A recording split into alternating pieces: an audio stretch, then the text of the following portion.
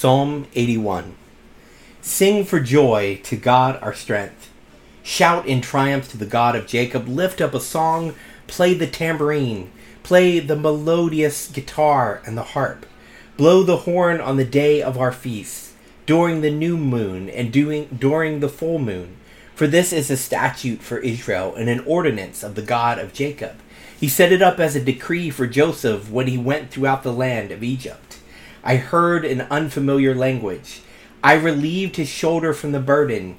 His hands were freed from carrying the basket. You called out in distress, and I rescued you. I answered you from the thunderclouds. I tested you at the waters of Meribah. Listen, my people, and I will admonish you. Israel, if you would only listen to me. There must not be a strange God among you.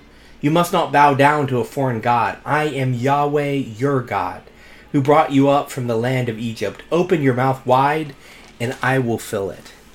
But my people did not listen to my voice. Israel did not obey me. So I gave them over to their stubborn hearts. I allowed them to follow their own plans. If only my people would listen to me. If only Israel would follow my ways.